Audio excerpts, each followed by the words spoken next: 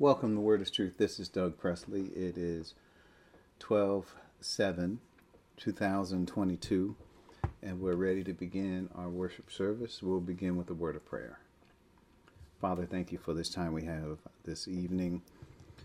We're grateful for life, health, and strength, and that you have given us the opportunity to live another day in this world. We thank you for our calling as we think about the fact that we're in this unique age, that we are special before you. We recognize that, and so as we study your word more and more, it begins to dawn upon us that this is what you have called us to be. So, Father, as we keep our focus in the verses we're in, we pray for wisdom. And we pray for those of us who are struggling in pain, those who are sick among us. Lord, you know the names that are on each of our hearts. Even without knowing or mentioning names, you know those names, Father. So we pray for those who are struggling financially, going back and forth to hospitals and doctors. Father, we pray for wisdom in their lives. Also, Father, we're praying for those who do not know you, that we might be used as ministers of reconciliation. Put us in their lives, in their circumstances, their daily lives, so that we can speak a word for you, Father. All this we ask in Christ's name. Amen. Amen. All right, so we are studying in the book of Romans, as you know, Romans chapter 11, and we're going to look at verse 27 today. So we'll get to that. So I looked at a couple of thoughts, and, as I thought about this chapter, we reference it a lot, and I want to say that these verses that we're in are sort of, for us, classic, because they do describe quite a bit of theology, dispensations. It helps us understand how things unfold in God's plan. So having these verses, even if you haven't committed them to memory, you should know what's in there, and you should know how to get to it, because these are pivotal verses that help us understand the times in which we live and who we are and so forth. So Romans 11 is pivotal. So what we will do, we'll dig right in. We got a few notes, so we'll begin. So Romans 11:27 says, "And this is my covenant with them when I take away their sins." So it's a small phrase, but we got a few thoughts. The verse before us has Israel in view. Even though that is the case, I can't help but think about the church. At this point in human history, the church has been, quote, caught up together with them in the clouds to meet the Lord in the air, and so we will be with the Lord forever, unquote. And that's 1 Thessalonians 4:17. The time for, quote, bringing many sons to glory, unquote, is over. We will be in heaven while human history continues without us. If we don't understand our Lord's words now, we will see the reality of them then. Quote, "For they are not of this world, of the world, any more than I am of the world." That's John 17:14. So for the most part, we understand that we're not in this world. This is not our home. We understand that, but for some reason, I'm thinking a lot of times operate as though we are living in this world. I mean, after all, we were born here. This is the experience that we have. It is reinforced for us probably every day to renew our minds, to think heavenly thoughts. It's something that will have to be a deliberate act on our part. The more we think about what God has said and declared about us, the more it will become reality to us. So at this point in our narrative in Romans 11, we're talking about a transition. Talking about the church leaving here. Why don't we just get right into some of these points, right? So this is point number 1. The first phrase is, and this is my covenant with them. First thought is, the covenant in question is the new covenant to Israel. I just want to read it. Jeremiah 31. I'm going there. If you haven't, I know you have read it. So, but we're going to go there and just look at the entirety of it.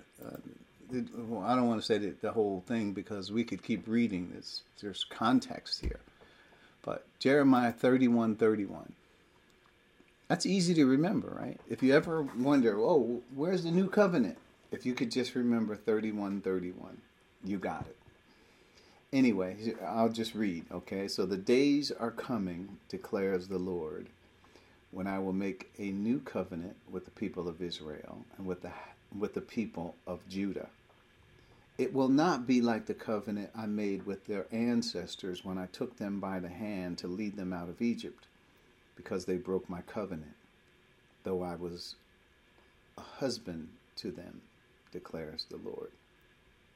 This is the covenant I will make with the people of Israel after that time, declares the Lord. I will put my law in their minds and write it on their hearts. I will be their God, and they will be my people.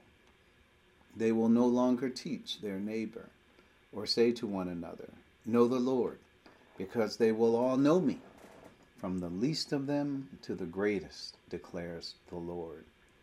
For I will forgive their wickedness and will remember their sin no more. This is what the Lord says. He who appoints the sun to shine by day, who declares the moon and the stars to shine by night, who stirs up the sea so that its waves roar. The Lord Almighty is his name. Only if these decrees vanish from my sight, declares the Lord, will Israel ever cease being a nation before me. This is what the Lord says. Only if the heavens above can be measured and the foundations of the earth below be stretched out, will I reject all the descendants of Israel because of all they have done, declares the Lord. So I thought it was interesting to give verse 36 and 37 on the heels of talking about the new covenant that's coming to Israel. So for sure, this is something that will happen. As we know, we're in Romans chapter 11. The Apostle Paul is discussing this new covenant. He knows where to go to get this understanding as well in Jeremiah. And he knows the surety of it. I just want you to know the surety of it. I just want you to, as you look at these verses, integrate them with the promises of verses 36 and 37. How Israel will never vanish from his sight. How Israel you can never search out the foundations of the earth and below and all of that. It's not going to happen. In other words, it's impossible that God will ever cast away Israel. So we already know this. We have been talking about it already, and so it's not a new thing, but I wanted you to see this new covenant. That God already saw it. He saw this as a part of Israel's future. And we know that this is going to happen. And Paul, as we read it in reading it in Romans 11, we don't know it because Paul is saying it We know it because it was here in Jeremiah. And everything that happened here in the Old Testament is sure. Nothing is abrogated. As we say, or I said in the opening, once we are taken out of this world stage, then human history will continue just as it has before. It will just pick right up from where it left off. So this is the scripture that goes along when we start talking about the covenant to Israel. There really is no covenant to the Gentiles. You won't read, and this is my covenant with the Gentiles. Why? Because the Gentiles benefit from the same covenant that is to the Jews. So the covenant to the Jews, remember, the Jews were God's priest nation to the world.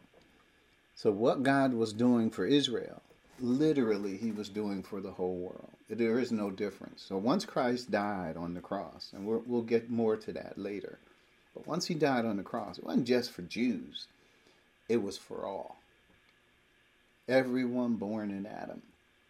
Why do we make this whole thing the covenant to the, this is my covenant with them?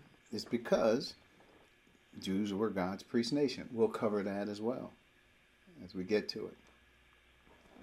So, point B, let's move forward. With them. This is my covenant with them. The nation will be under the new covenant. So when we say, does this apply to all Jews? No, it's not individual. It's talking about the nation Israel. And I say, the nation will be under the new covenant. And finally, I say finally, it's already been just over 2,000 years that the church has been in existence. Finally, since it was ratified with the death and resurrection of Christ, and that was over 2,000 years ago, as you already know. You know where we're sitting in terms of time. And it could be more. We don't know how much more. It could be another 1,000 years. It could be tomorrow. It's over. We don't know. We're not trying to make or guess or make assumptions that we do know. We don't. But I can tell you already, 2,000 years has expired. And Israel is still under discipline, as we know. Those words in Romans 11, there is one verse, I'm going to go back to Romans 11. There's one verse that says, even to the present day, where Paul's saying in Romans 11. So we know from that day to this day, it's been over 2,000 years. So there's no question. So it will be ratified. What do we mean by will be ratified? It means Christ is going to come. He's going to fulfill all the types and shadows that were used to depict his work and his person, and through all the ceremonial things that Israel did and were commanded to do with the blood of bulls and goats and so forth. All of that typified Christ coming into the world. So Israel not only was the one who would teach nations, but God gave them all the tools in order to do that. He gave them grace. He told them about salvation. And so Israel had that responsibility. The Messiah would come through Israel. So there was a lot of thought put into how God is going to deliver this message to the world. So point C, let's keep going. So the covenant is active now, but Israel is asleep under discipline. If I read Romans 11, 7 through 12, here it is. What then? What the people of Israel sought so earnestly they did not obtain. The elect among them did, but the others were hardened. As it is written, God gave them the spirit of stupor, eyes that could not see and ears that could not hear to this very day. There's to this very day, right? And David says, may their table become a snare and a trap, a stumbling block, and a retribution to them. May their eyes be darkened so they cannot see, and their backs bent forever. Again, I ask, did they stumble so as to fall beyond recovery? Not at all. Rather, because of their transgression, salvation has come to the Gentiles to make Israel envious. But if their transgression means riches for the world, and their loss means riches for the Gentiles, how much greater riches will their full inclusion bring? So this is a reference to the fact that Israel's coming and God will restore them, right? Paul is just postulating, as he is thinking about this point, he's saying, well, what will be, imagine this, imagine that, right? And sure enough, what he's trying to tell us is, imagine how it's going to be glorious when God really does restore the nation Israel to its nation status. So I know a lot of people think about prophecies about how Israel took the land in 1944 and this is the fulfillment of prophecy. Nope. This is the church age, and it is not until the fullness of the Gentiles come in that God pivots to Israel. Okay, so when we say the covenant is active now, what we're saying is that we're under new covenant principles. That goes to the next point, right? Point D, the church is benefiting from the covenant principles now. And we're going to look at Hebrews 10 for that one. But just imagine, we function under the new covenant. The whole church age began at Pentecost, which was after the death, burial, and resurrection of Christ. So, in essence, we've been under the new covenant from the very beginning. Imagine, that's what I was trying to orient you to, the understanding that Israel, it's been over 2,000 years that the new covenant has been in existence. However, the nation is under discipline. They are sleeping at this point. So, they're not benefiting at all from the new covenant principles. But the church is. Hebrews 10. Let's look at a couple of verses here along these lines. Verses 8 through 18. So, verse 8. First, he said, sacrifices and offerings, burnt offerings and sin offerings you did not desire, nor were you pleased with them, though they were offered in accordance with the law. So that says God instituted the law as a temporary measure that would bring us to what happened when Christ came and actually walked the streets and was sacrificed for our sins. So the law was put in place on a temporary basis. Unfortunately, the Jews wanted to perpetuate the law beyond its useful purpose. And that would be to continue to first they rejected Christ and they said no, he's not the Christ. Excuse me. They rejected Christ, so they said no, he's not the Christ. In fact, we're going to continue reading the Mosaic Law, which gave rise to Paul writing 2 Corinthians chapter 3. He talks about a veil was on their face every time that Mosaic Law was read. They didn't want to see the end of it. That was the point. So God was pleased with the law, but when it says he was not pleased with them, it's to say that they don't fully accomplish the satisfaction for sin. Those sacrifices, they don't. Blood of bulls and goats. So it's kind of an interesting, when it says he wasn't pleased with them, but he did authorize them because that was until Christ came. Verse 9, then he said, here I am, I have come to do your will. He sets aside the first to establish the second. The first is the old covenant. The second is the new covenant. So once the new covenant begins, there is no going back to the old covenant. It's over. He sets that aside. He wasn't pleased with that anyway, right? Remember, that wasn't, well, let's not say he wasn't pleased with it from that perspective. He authorized it. It was in the law, but he wasn't propitiated by the blood of bulls and goats, not ultimately for sin. It was a covering. But now, Christ came, he paid for the sins of the world. This is what he says, I'm coming now, here I am. It satisfies the Father, and it accomplishes reconciliation. Sets aside the first to establish the second, and by that will, we have been made holy through the sacrifice of the body of Christ. Notice, once for all. He does not have to go like the priests year after year, or I should keep reading, day after day.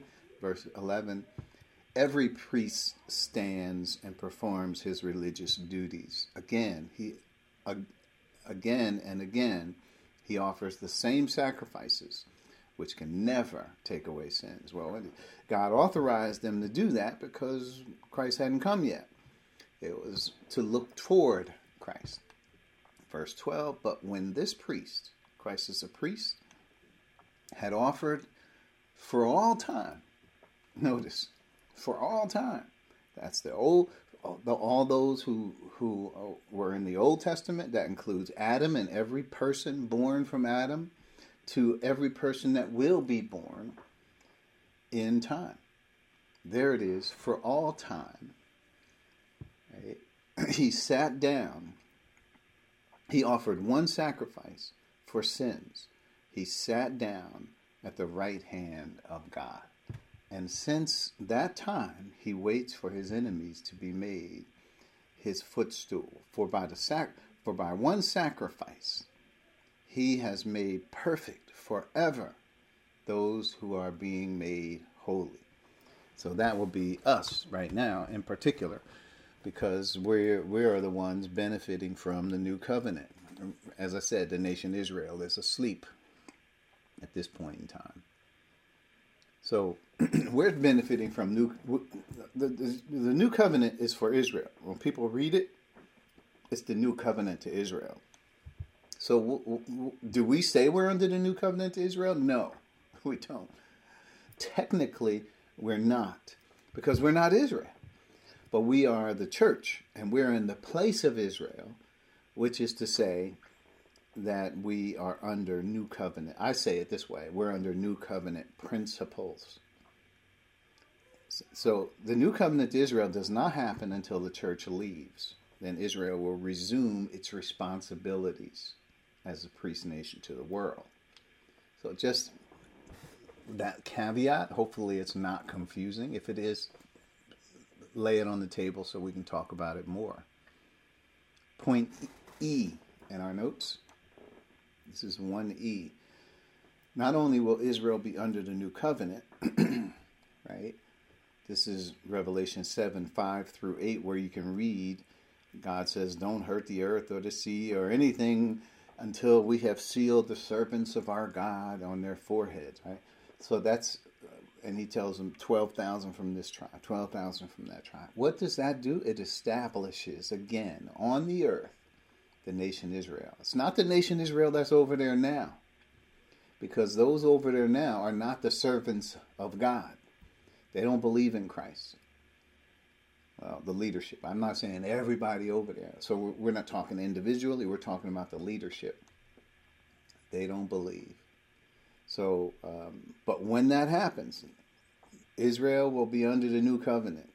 But Israel will assume their role in the world as God's priest nation among nations.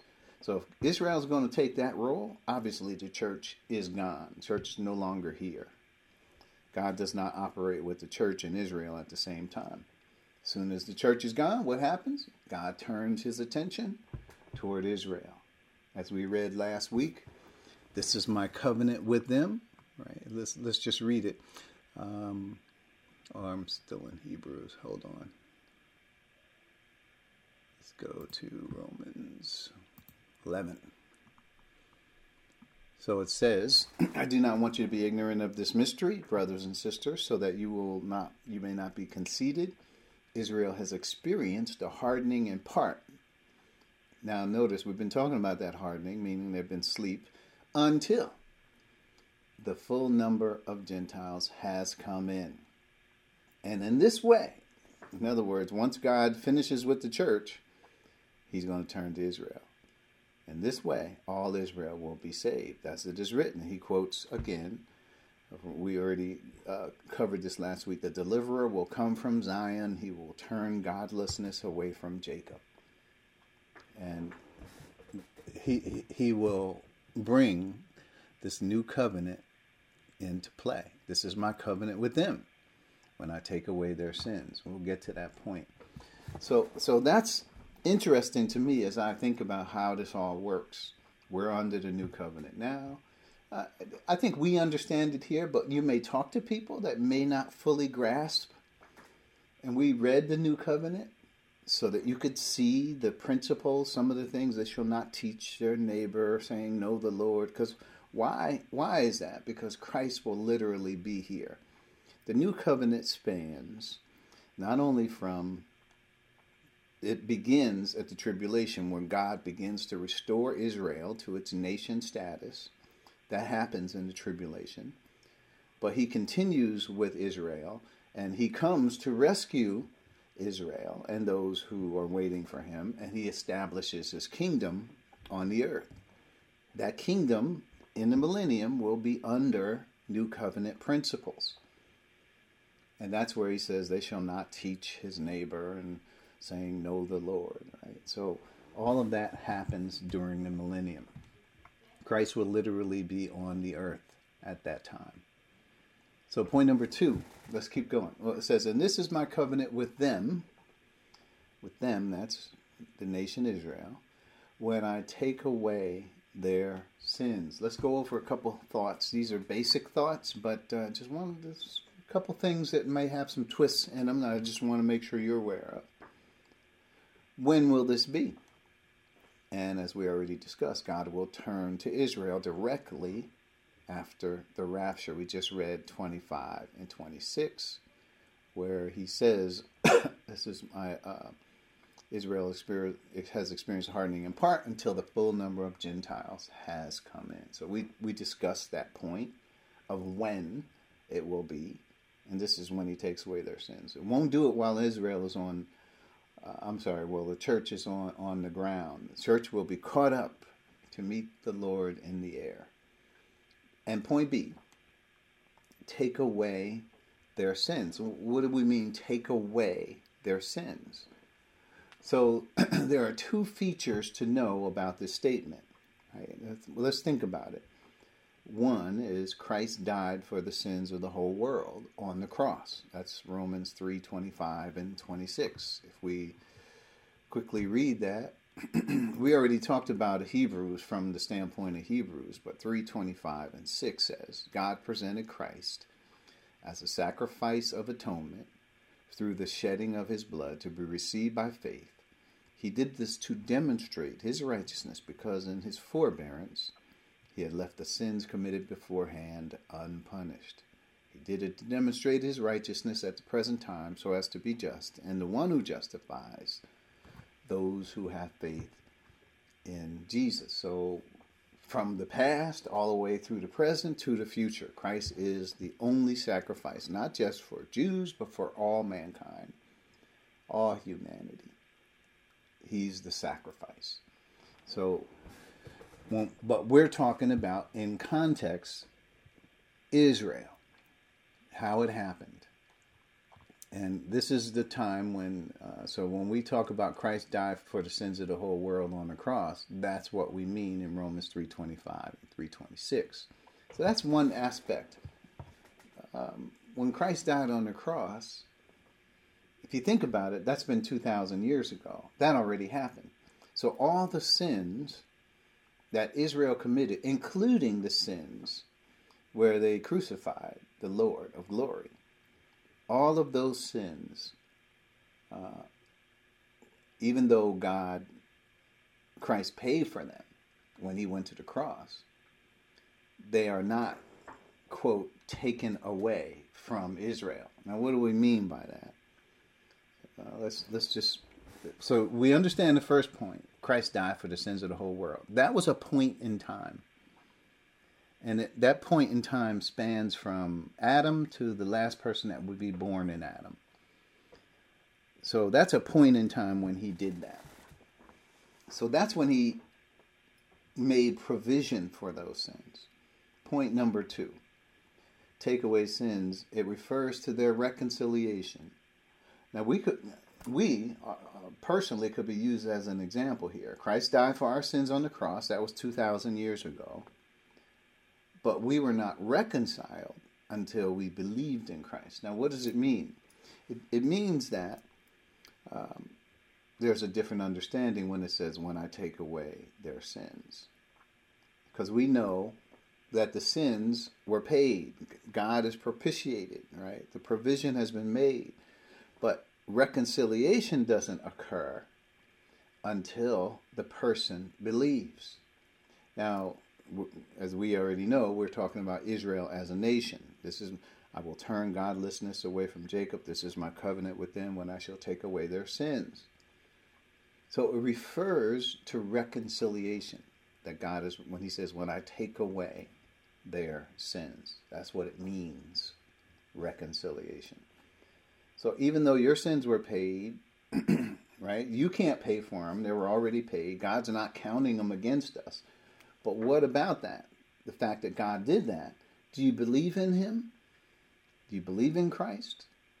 And if you do, then God reconciles you, right? Christ, he already took your sins. God's not counting them against you. But that is used, that's the ground that is used to offer salvation to us. It is upon the death, the work of Christ, right? So same thing happened to us. Point number 3, let's look at this point. Further, another word for reconciliation is forgiveness. And I'm hoping you've seen this before. If not, we'll just go through a couple scriptures just to kind of play this out. Forgiveness. So Ephesians is the first. Ephesians 1:7. It says, in him we have redemption through his blood, the forgiveness of sins in accordance with the riches of God's grace. So the forgiveness of sins in Christ, that's where we have all of this. Right? We have redemption through his blood. That means Christ paid for the sins of all mankind through the shedding of blood. This is how the analogy is used. Came from the Old Testament through the blood. The animal had to shed his blood. They're using this analogy to talk about how Christ paid for our sins. All of our sins were imputed to Christ on the cross and judged. So that's the redemption through his blood. The forgiveness of sins. Now, if it's in Christ, you have to be reconciled to Christ. That's how we receive forgiveness for all our sins. What does it mean? Forgiveness. We know God is propitiated, meaning he's satisfied with the work of Christ on our behalf. What does it mean that we're forgiven? It means that we are reconciled to God. That's what it means. So see that this point number 3 is that take away sins for Israel here means their reconciliation. It means that God's going to forgive them for their sins at this point. Now, forgiveness just means reconciliation. It is not something Israel has to do. We don't have to seek it. All Israel has to do is believe in Christ. They've been rejecting him all these years. Now they're going to receive him, and to them,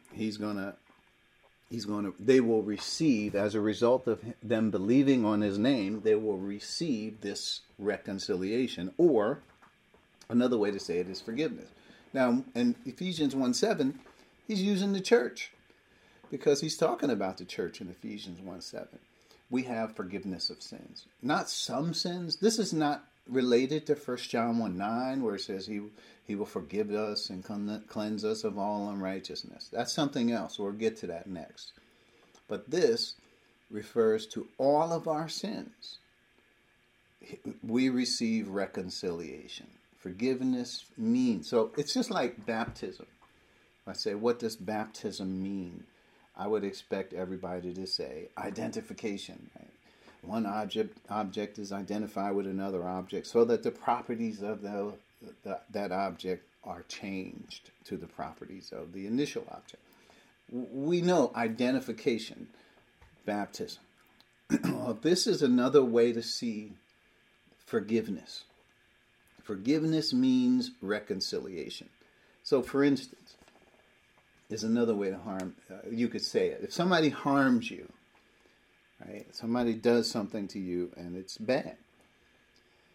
You could offer forgiveness to them, right? Meaning you don't have any hard feelings, right, in your heart about that person.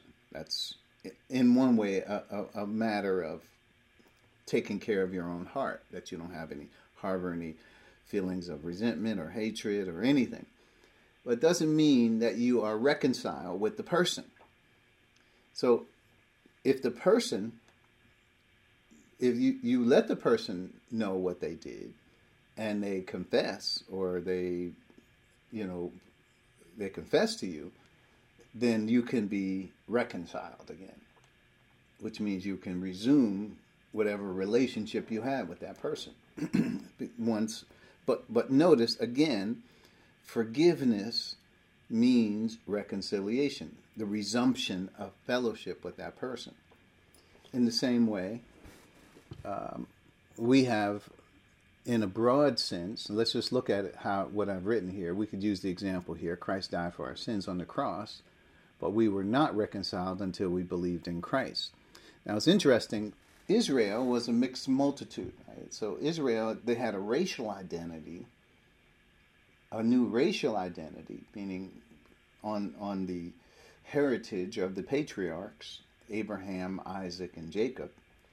But you could be in Israel but not be a believer. Not truly, but you had the genes of Abraham, Isaac, and Jacob, but you still had to believe in Christ. Some of them didn't. Israel developed a pattern of resisting the Holy Spirit, where they had this big lie, thought that they could be righteous by keeping the law, which was wrong. So, in all, you had a mixed multitude when it came to Israel. And this is what Stephen says in Acts 7:51. You do always resist the Holy Spirit just as your forefathers did, so do you. The very issue there that Stephen was preaching to them about was Jesus Christ. And they were rejecting him, and they stoned Stephen. So they were not reconciled. They were not forgiven of their sins. Forgiveness is also termed another one, the remission of your sins. But it still means reconciliation. It means, that's what forgiveness means in that analogy. Now, how are you going to know that? If you're reading some scripture and you're not quite sure what, you've got to look at the context. That's how you're going to know. What is it talking about? Salvation, forgiveness? If it's talking about salvation, that's one thing. It happens in a moment of time, and it refers to reconciliation. I know I'm jumping down to point number C here. So point number, let's look at a couple. We're at point number 3, B3 in our notes. Further, another word for reconciliation is forgiveness. Let's look at a couple other verses. Colossians 1:14. Before we get to point C, Colossians 1:14 says, in whom we have redemption, the forgiveness of sins. See, notice, we receive this in Christ. Since we're in Christ, we have all this, right? And then 2:13 says, when you were dead in your sins and in the uncircumcision of your flesh, God made you alive with Christ. Notice, he forgave us all our sins. So when it comes to salvation, he uses this is the way he says it. He forgave us all our sins. Really, all it means is we were reconciled to God. That's what it means. Our sins are not standing between us and Christ, because even though Christ paid the price, all we did was believe. And that believing causes us to be reconciled to God. What does God in turn say? We now have this reconciliation. He forgave us all our sins. We didn't do anything. We didn't confess all of our sins. None of that makes any sense anyway. So that's the thought, is when they're talking about salvation, forgiveness, that's what they mean. That's why you don't confess your sins in order to have salvation. It is something we receive. All that's required for salvation is that we believe. Point number C. So just to sum it up, and then we'll get ready to go to our Q&A. There are two forms of reconciliation or forgiveness. So two ways to look at this. One, as we already said, is salvation forgiveness. It happens in the moment of time, and all of our sins are included in that. God didn't say, well, I'm forgiving you some of your sins and now you have to confess the other. Nope, all your sins are included under salvation, forgiveness, or reconciliation. Done. So the second one is what we call fellowship forgiveness. Right? So let's look at a couple scriptures along those lines. Matthew 6:12 through 14. You might I should say, people get these mixed up and they try to use them for salvation, which is bad. Let's look at it. It takes away salvation by grace. Verse 12 through 14.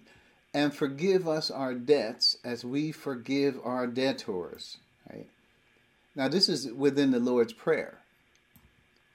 The disciples came to him and said, Lord, can you help us with this? Show us how to pray. And Jesus came with this prayer. Forgive us our debts as we forgive our debtors.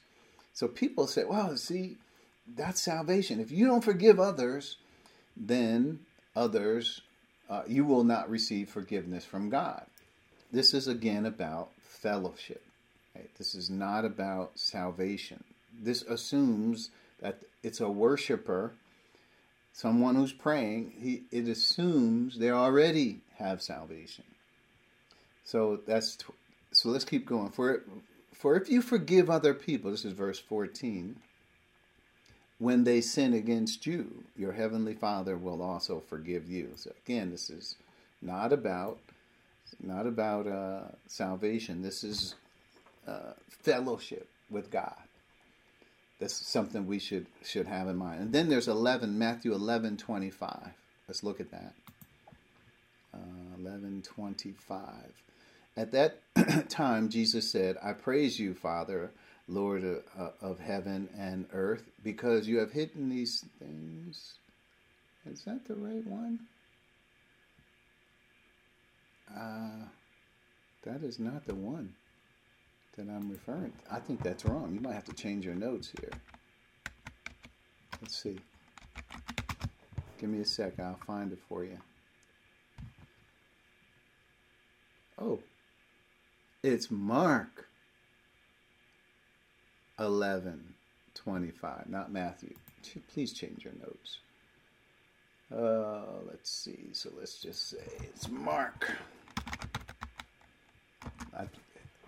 Okay, so let's go to Mark.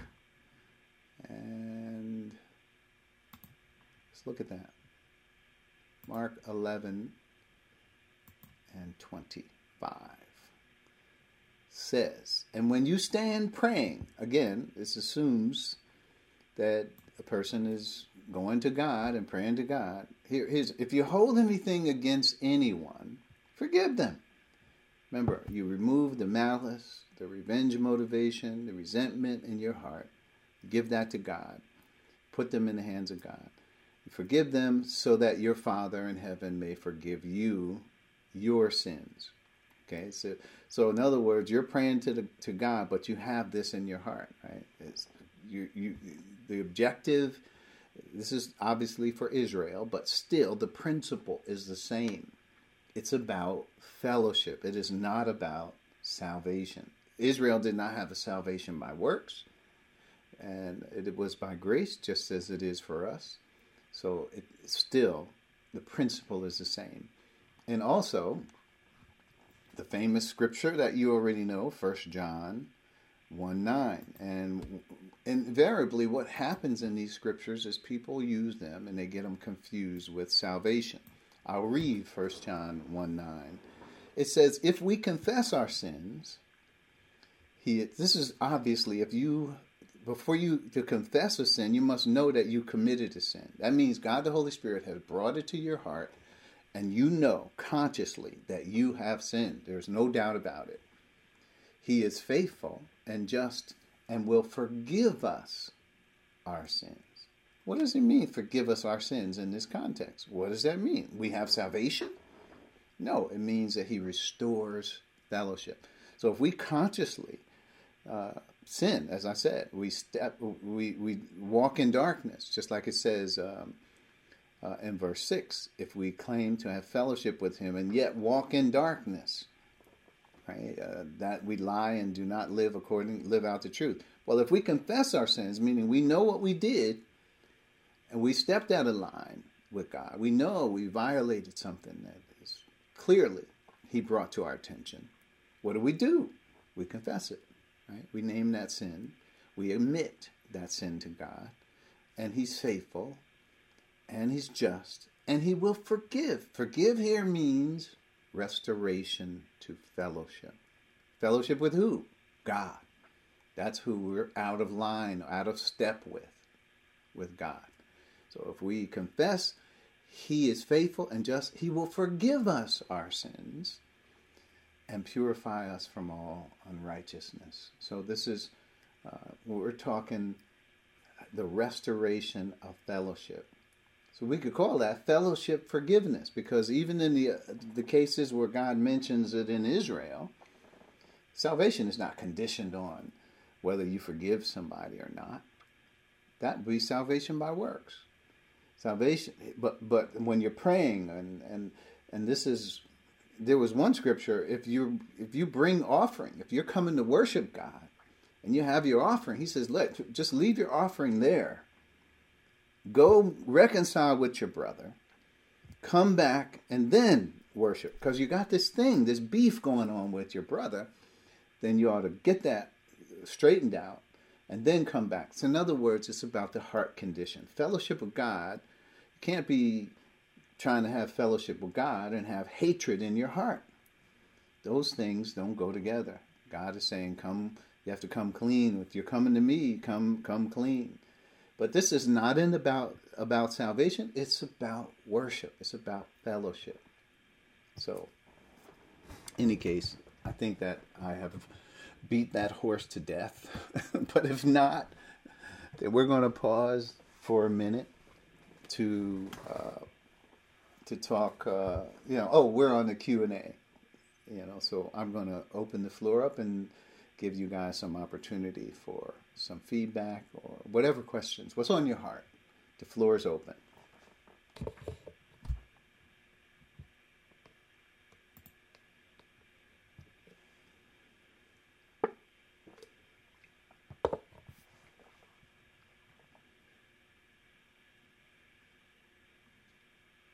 Okay, so shall I guess there are no questions.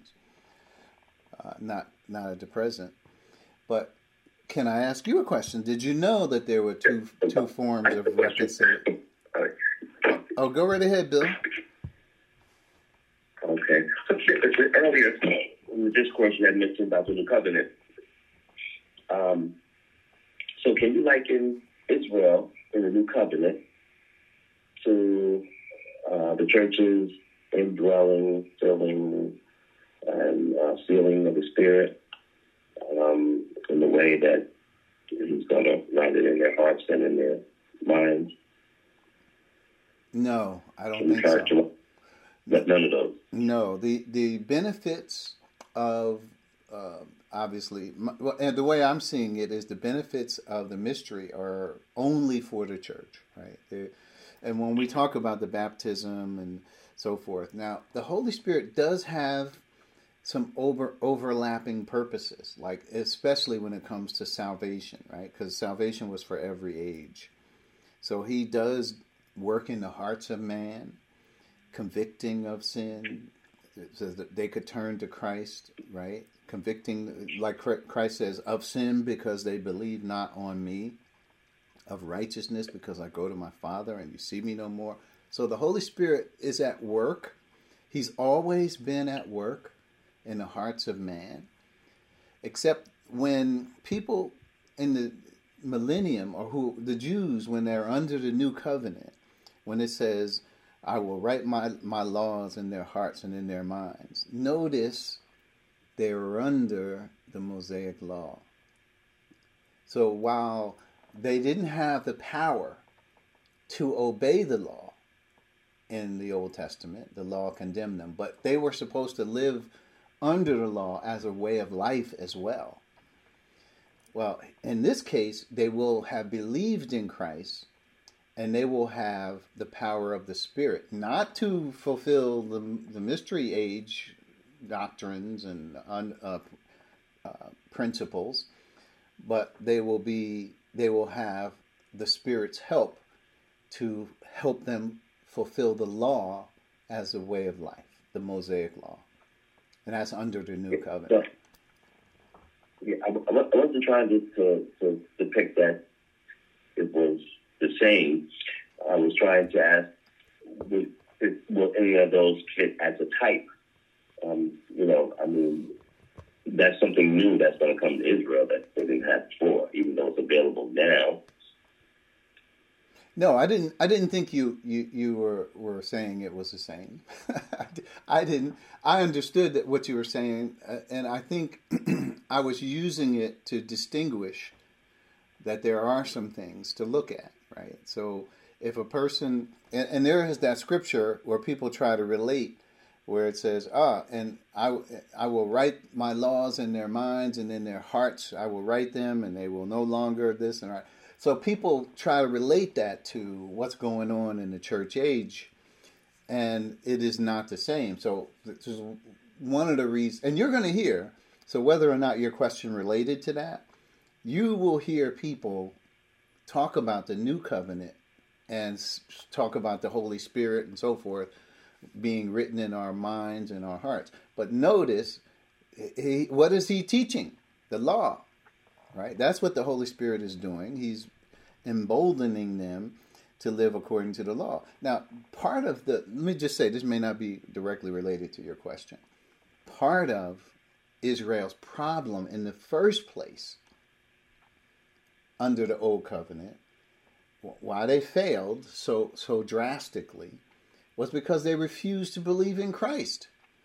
By refusing to believe in Christ, the Holy Spirit could never turn to them and focus on them living under the law as a way of life. He couldn't empower them to do that because they weren't saved. So that's why it says, Paul says in Romans 3:9, are we any better, we Jews? Do we have any advantage? Not at all. Jews and Gentiles alike are under sin. So what does God, the Holy Spirit, got to do? He's got to bring them to salvation.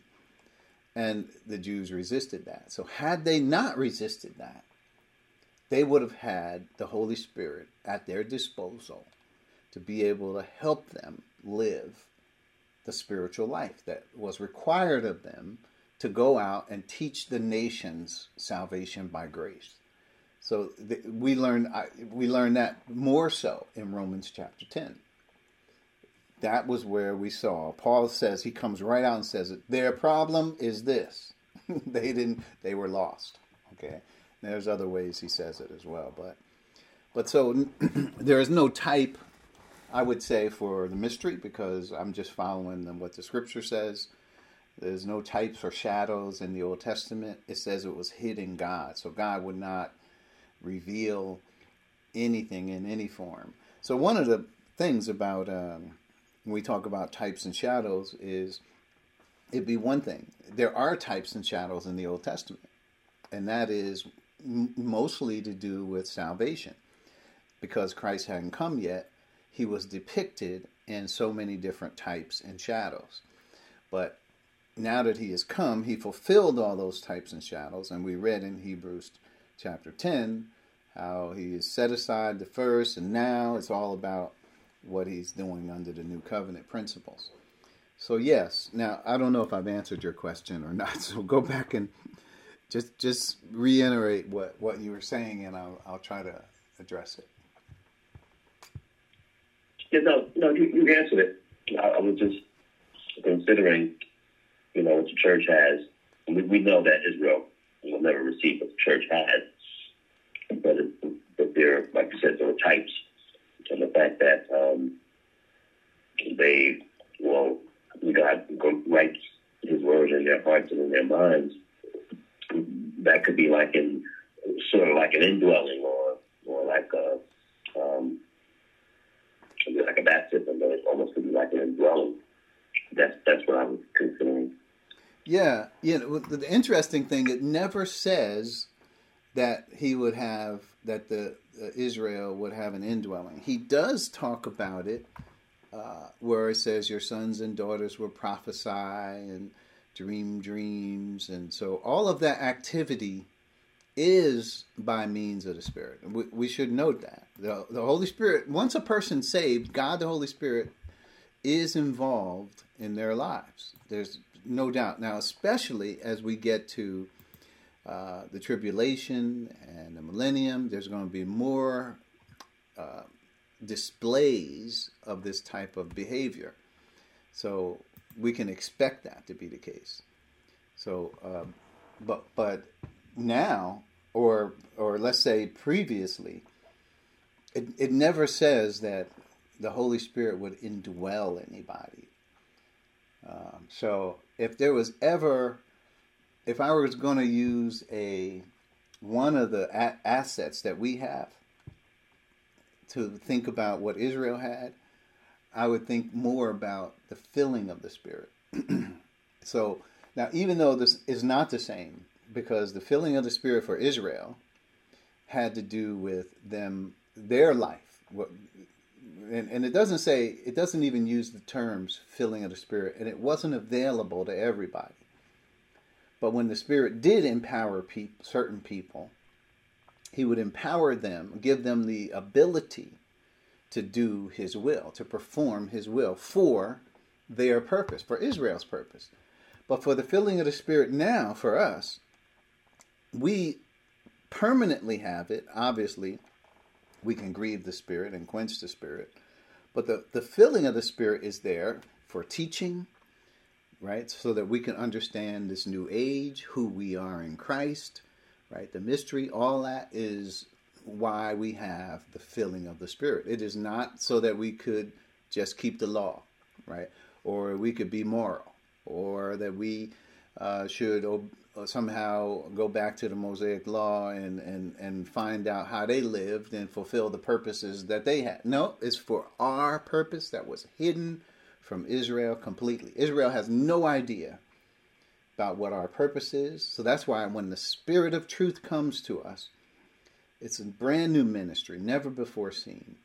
It is for the unique purpose of the church. So this is where I think so many people have distorted the purpose of the Spirit of truth in this age. They have gone from everywhere. Oh, I just feel it. He's right now, the Holy Spirit is speaking to me. He's telling me this, or He's telling me that, or when Jesus laid out what the foundation of the Spirit of truth would be for the church. He laid it out. So we should know the purpose of the Holy Spirit. We shouldn't try to extend that purpose into things that are just, for God trying to tell us, daily things. It doesn't say the Spirit doesn't intimately work with us personally, but His main objective is to fulfill the purpose for which God called us. First, we got to be enlightened to that. What do we see in 1 Corinthians? What eye has not seen, ear has not heard, neither has it entered into the heart of man. These are the things the Spirit has revealed to us. Right? This is what we speak. This is what we teach. Right? A lot of stuff that's going on in churches now are focused on temporary gifts, us being blessed in some kind of way, getting looking at God as though he were some sort of genie in the bottle. We rub him right, he gives us what we want. All those things, I guess we need to talk more about the ministry of the Spirit. It is so important that we understand it, because then we can understand what it is also not as well. I will pause. Other thoughts out there?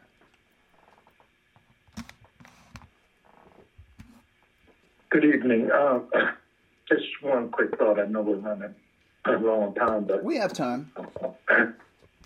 Scriptures clearly say that Christ is the end of the law for those who believe, and Christ fulfilled the law while he walked here on earth. I know that the law was Israel's, who was supposed to be the priest nation for the then known world.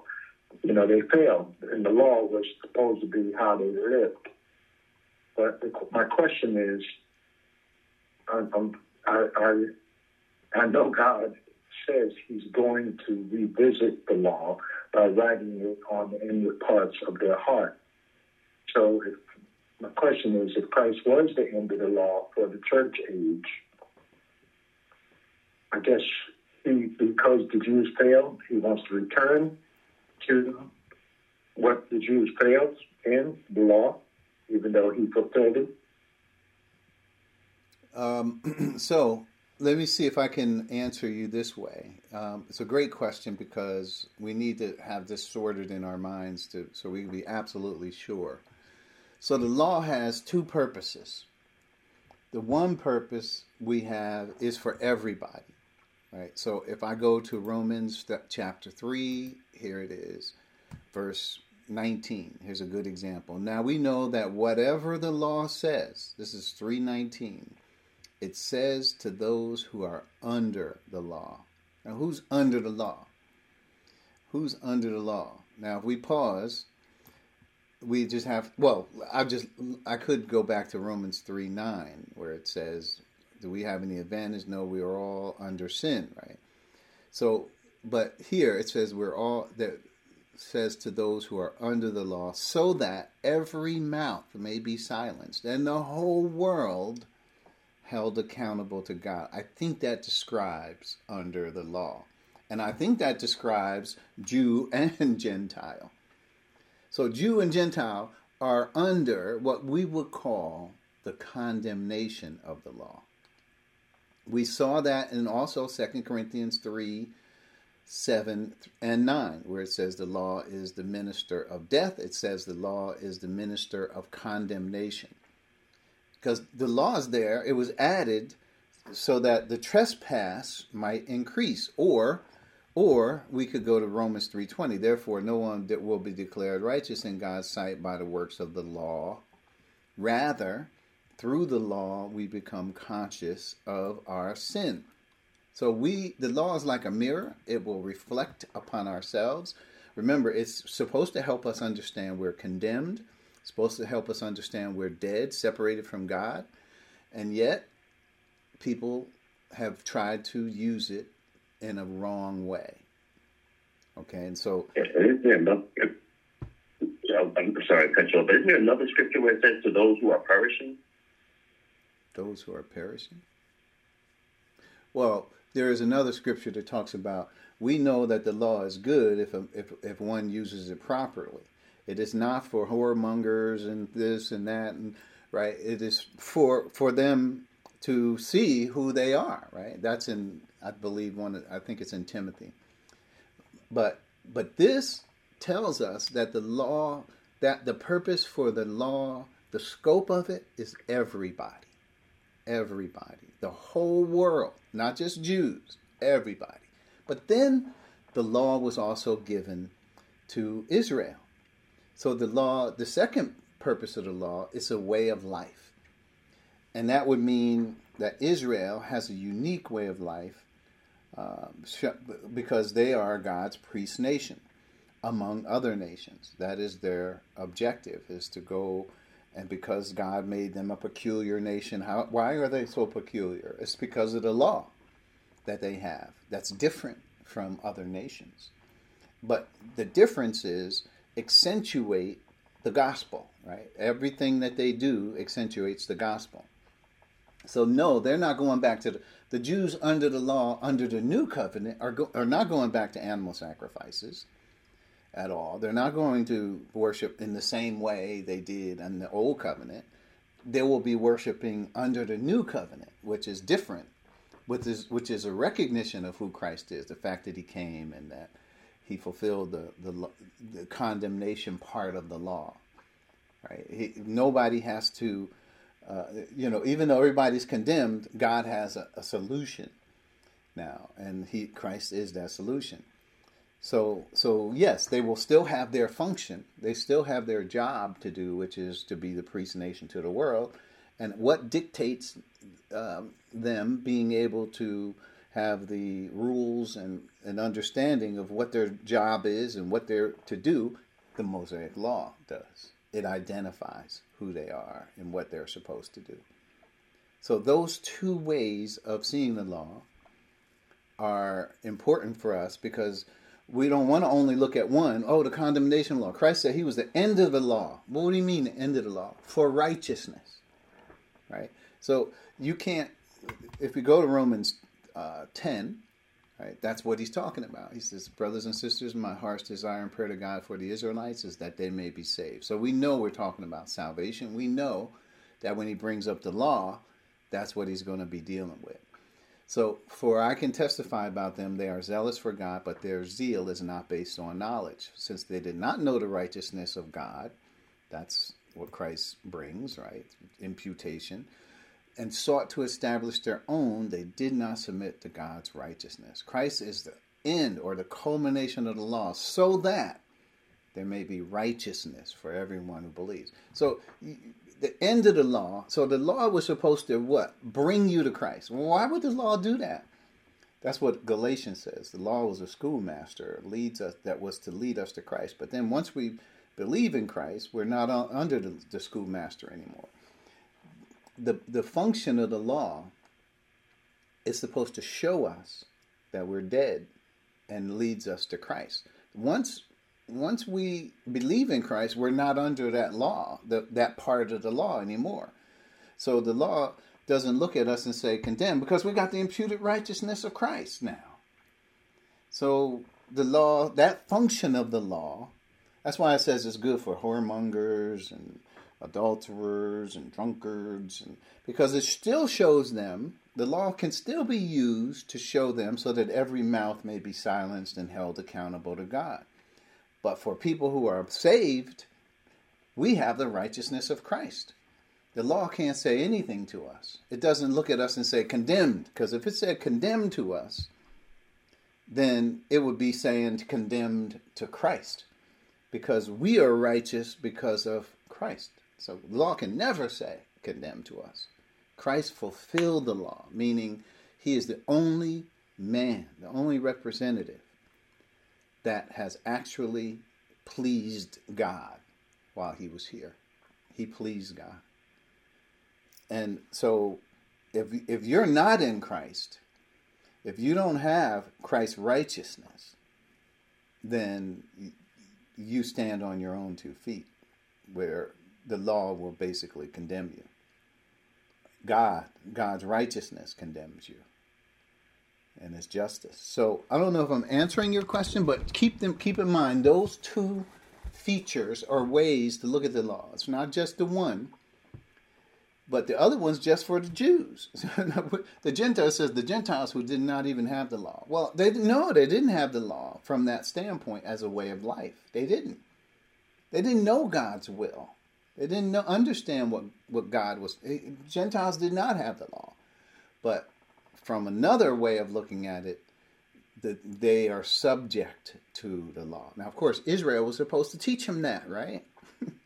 But they didn't, because they refused to believe in Christ themselves. How could they teach grace when they themselves rejected it? I'll pause. Fred, other thoughts? We'll revisit it. I think like 50% of my question is answered, but I can ask this later. I'm pretty much satisfied.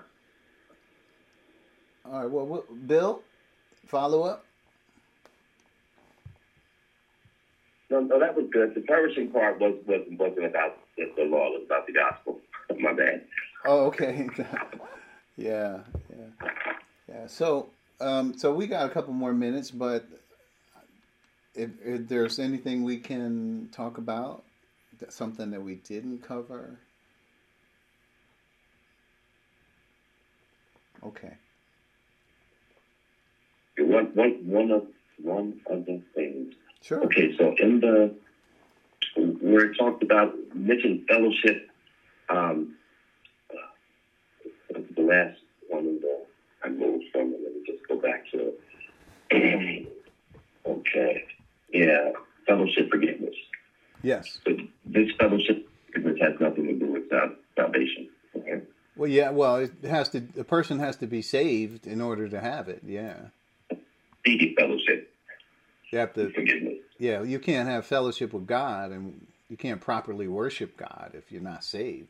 So I wouldn't say it doesn't have anything to do with salvation, but the focus of it is not salvation. So in other words, a person says, "Whoa, I got aught against my brother, so I'm trying to get saved here. So let me forgive my brother so I can get saved." Nope, that's not what is in view there. What's in view there is worshiping God, praying to God, and these are functions that people who are already saved have available to them. People who are not saved cannot pray to God, cannot have fellowship with God. So, but I don't know if that's your point, but I'm just saying. Yeah. I must have missed it when you went over that last part. I was waiting for you to get to it, but I guess I just didn't hear the words I was looking for. Yeah. But I had been ahead when you were going through all the different 1, 2, 3s. Okay. So the fellowship forgiveness is, like, I see it right there, 1 John 1:9. So, yeah, I'm with you. Yeah, so we can't, well, I know this is not your question, but back to that thought, we can't, once we come to God and we're saved, confessing our sins is only a matter of fellowship. That's what some people, you will run across people who will have this thought, right? They'll say, "Oh, I got to confess my sins." They'll use 1 John 1:9 as confession of sin, which is totally wrong. All you have to do is read the context. It's very easy to help them understand that, no, it's not referring to confessing your sins for salvation. It's talking about fellowship. And that's for believers. Only believers can possibly have this fellowship with the Father and with His Son, Jesus Christ. The fellowship is also facilitated by the Holy Spirit. So you certainly need God in the Father, Son, and Spirit in order to have this fellowship. You certainly are not an unbeliever trying to confess your sins. You don't even know all your sins. It's kind of ridiculous to think about when people say they have to repent of all their sins in order to be saved. That's what are we talking about here? How in the world would we'd be there all day trying to remember all our sins, and then we'd say, "Well, I'm sure I haven't remembered all my sins. I haven't even committed all the sins that I'm going to commit yet. So how can I confess them?"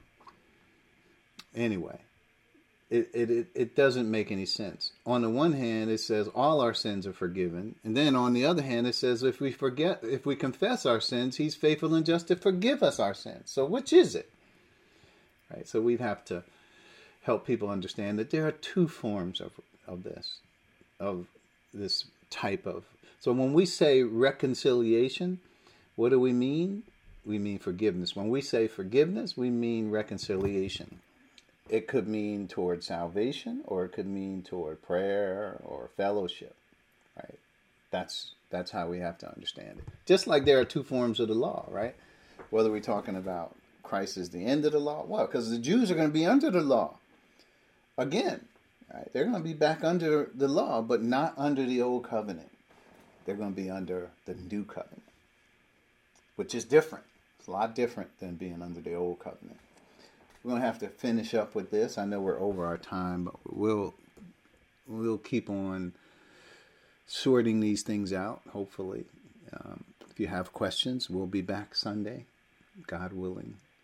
So even if I'm on the road, we're going to do Q&A. So stand by. I'll keep you posted as to where we are and what's going on. Let's bow our heads. Thank you, Father, for this time we have this evening, and where we have been able to discuss these matters. We thank you for putting these words in front of us. Thank you for the questions and the thoughts. And we pray that as we continue out throughout this week, that you will continue to challenge us. Help us to focus our attention on your word so that we can understand how to walk in this world. We can have wisdom. All of this we ask in Christ's name. Amen. Amen. And